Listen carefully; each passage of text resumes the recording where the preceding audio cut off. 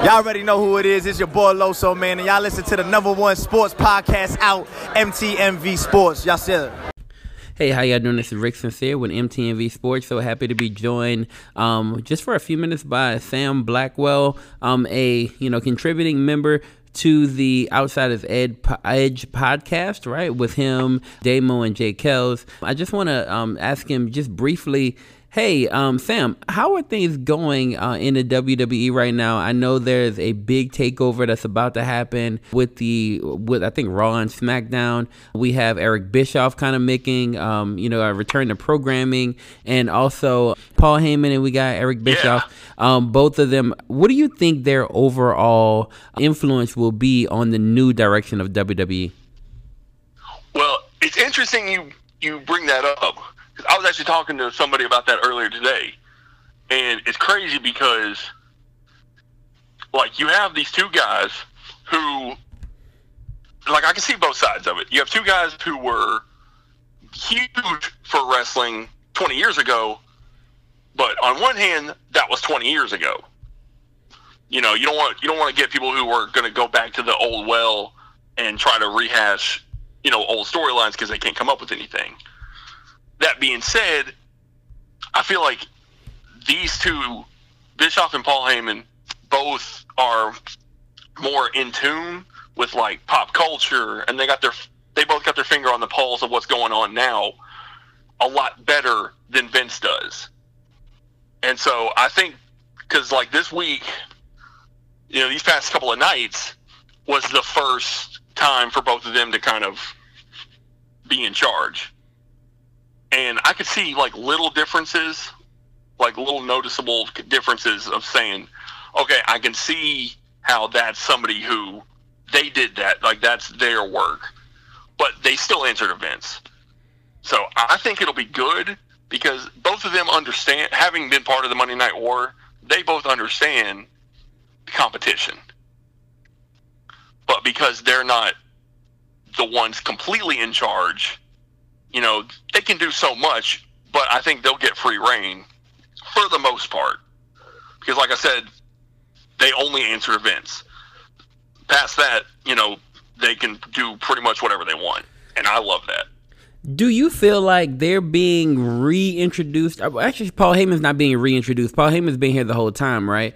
He's been along for a minute now, but I feel like Eric Bischoff's kind of being brought back into the fold. Do you think they're being reintroduced because of the pressure that's being put on WWE by AEW? That's a good question. I want to say maybe to an extent, because a lot of people, they know who he is now, even younger ones, because of the network, because of all of the WCW content on the network, because he was the general manager for a few years on Raw. He's kind of been around. They've had him on sporadically on some, some network shows, like Table for Three and stuff like that. So I really do think that's a great question. I do think that is part of why he decided to do this. He's like, if I'm actually worried about this new company, who can I get to help me? Who could help me navigate through all this? And sure enough, get the guy in Eric Bischoff who beat you for a couple of years in the ratings every week. A solid, what was it, a year and a half streak. And then get one of the most creative minds in Paul Heyman to, work with storylines. And I think another reason they put Bischoff on SmackDown is because they got that deal with Fox coming through, I think, was it next year or something? And since he was big with getting wrestling on TNT, getting, because at the time, television didn't want, a ton of wrestling, especially Turner. Turner liked it, but his people didn't want wrestling.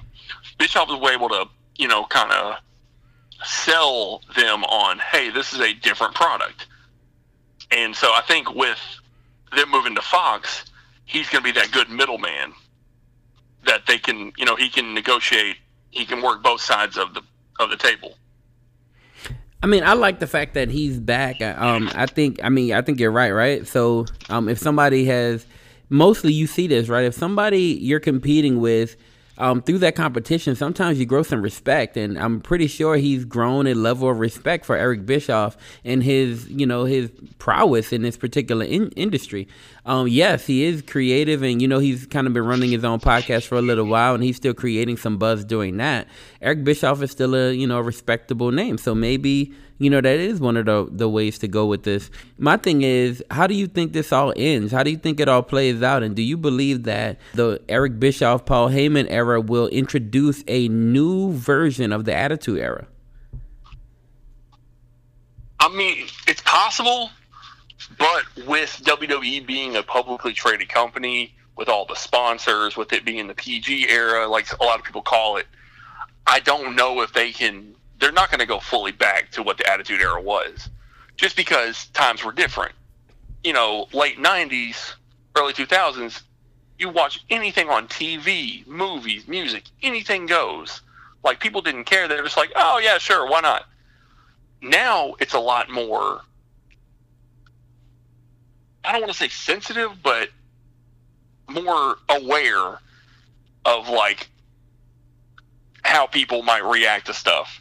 So they might be able to sneak in little bits and pieces, but it's never going to be full blown the way it was. So, I mean, we saw just Monday, right? They went through what was that? They go through through the LED. Yeah, through the LED lighting, right? You see sparks flying everywhere. Looks like something where Braun Strowman and Bobby Lashley could have definitely passed away, right? Oh, sure. But that was a risk that they took. It seemed like a ECW type of risk. I know there'll be some type of extreme thing brought into play because that's kind of Paul Heyman's deal, right? And I'm also expecting, right, some new club or some new version of NWO to kind of pop up, right? Some new takeover thing. Do you believe the same thing? Well, I agree with you on the extreme part because. And I think that, I think that was a Paul Heyman thing, because he was always talking about how he wanted ECW to be the way the music industry changed. He wanted that to do with wrestling. Like, you had all these hair bands in the 80s, then here came Nirvana to just change everything. He wanted ECW to be like that. And stuff like what happened with Braun Strowman and Bobby Lashley going through the screen. Normally, you might see something like we can see stuff like that happen on Raw sometimes, but normally that would be like near the end of the show. Like, that's how you would close out the show. That's a Paul Heyman move to put it at the beginning and think, wow, that never happens in the first 5 minutes.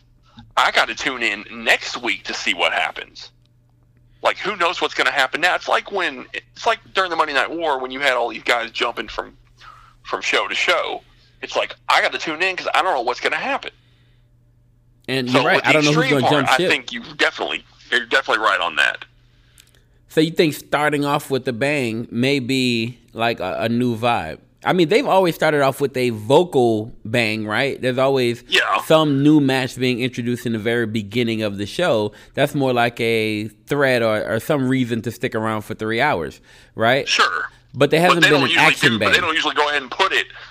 Instead of promoting it for 3 hours, they'll just say, hey, we're starting the show.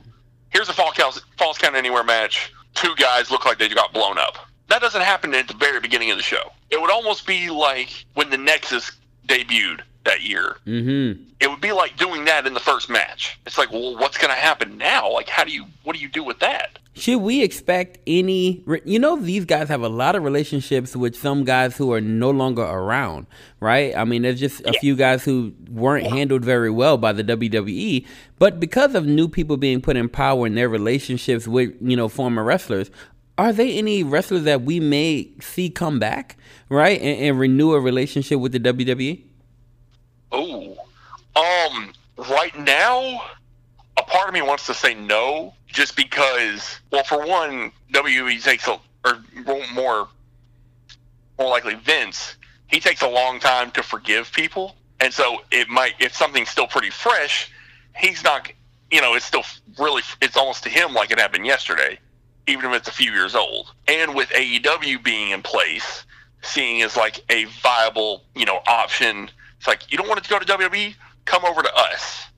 He's like, we know the business. You'll still get on national TV, and we're not Vince. So I think short term, like in the very near future, I don't think you'll see anything like that happen. But we also never thought we'd see Bret Hart back. We never thought we'd see Ultimate Warrior back.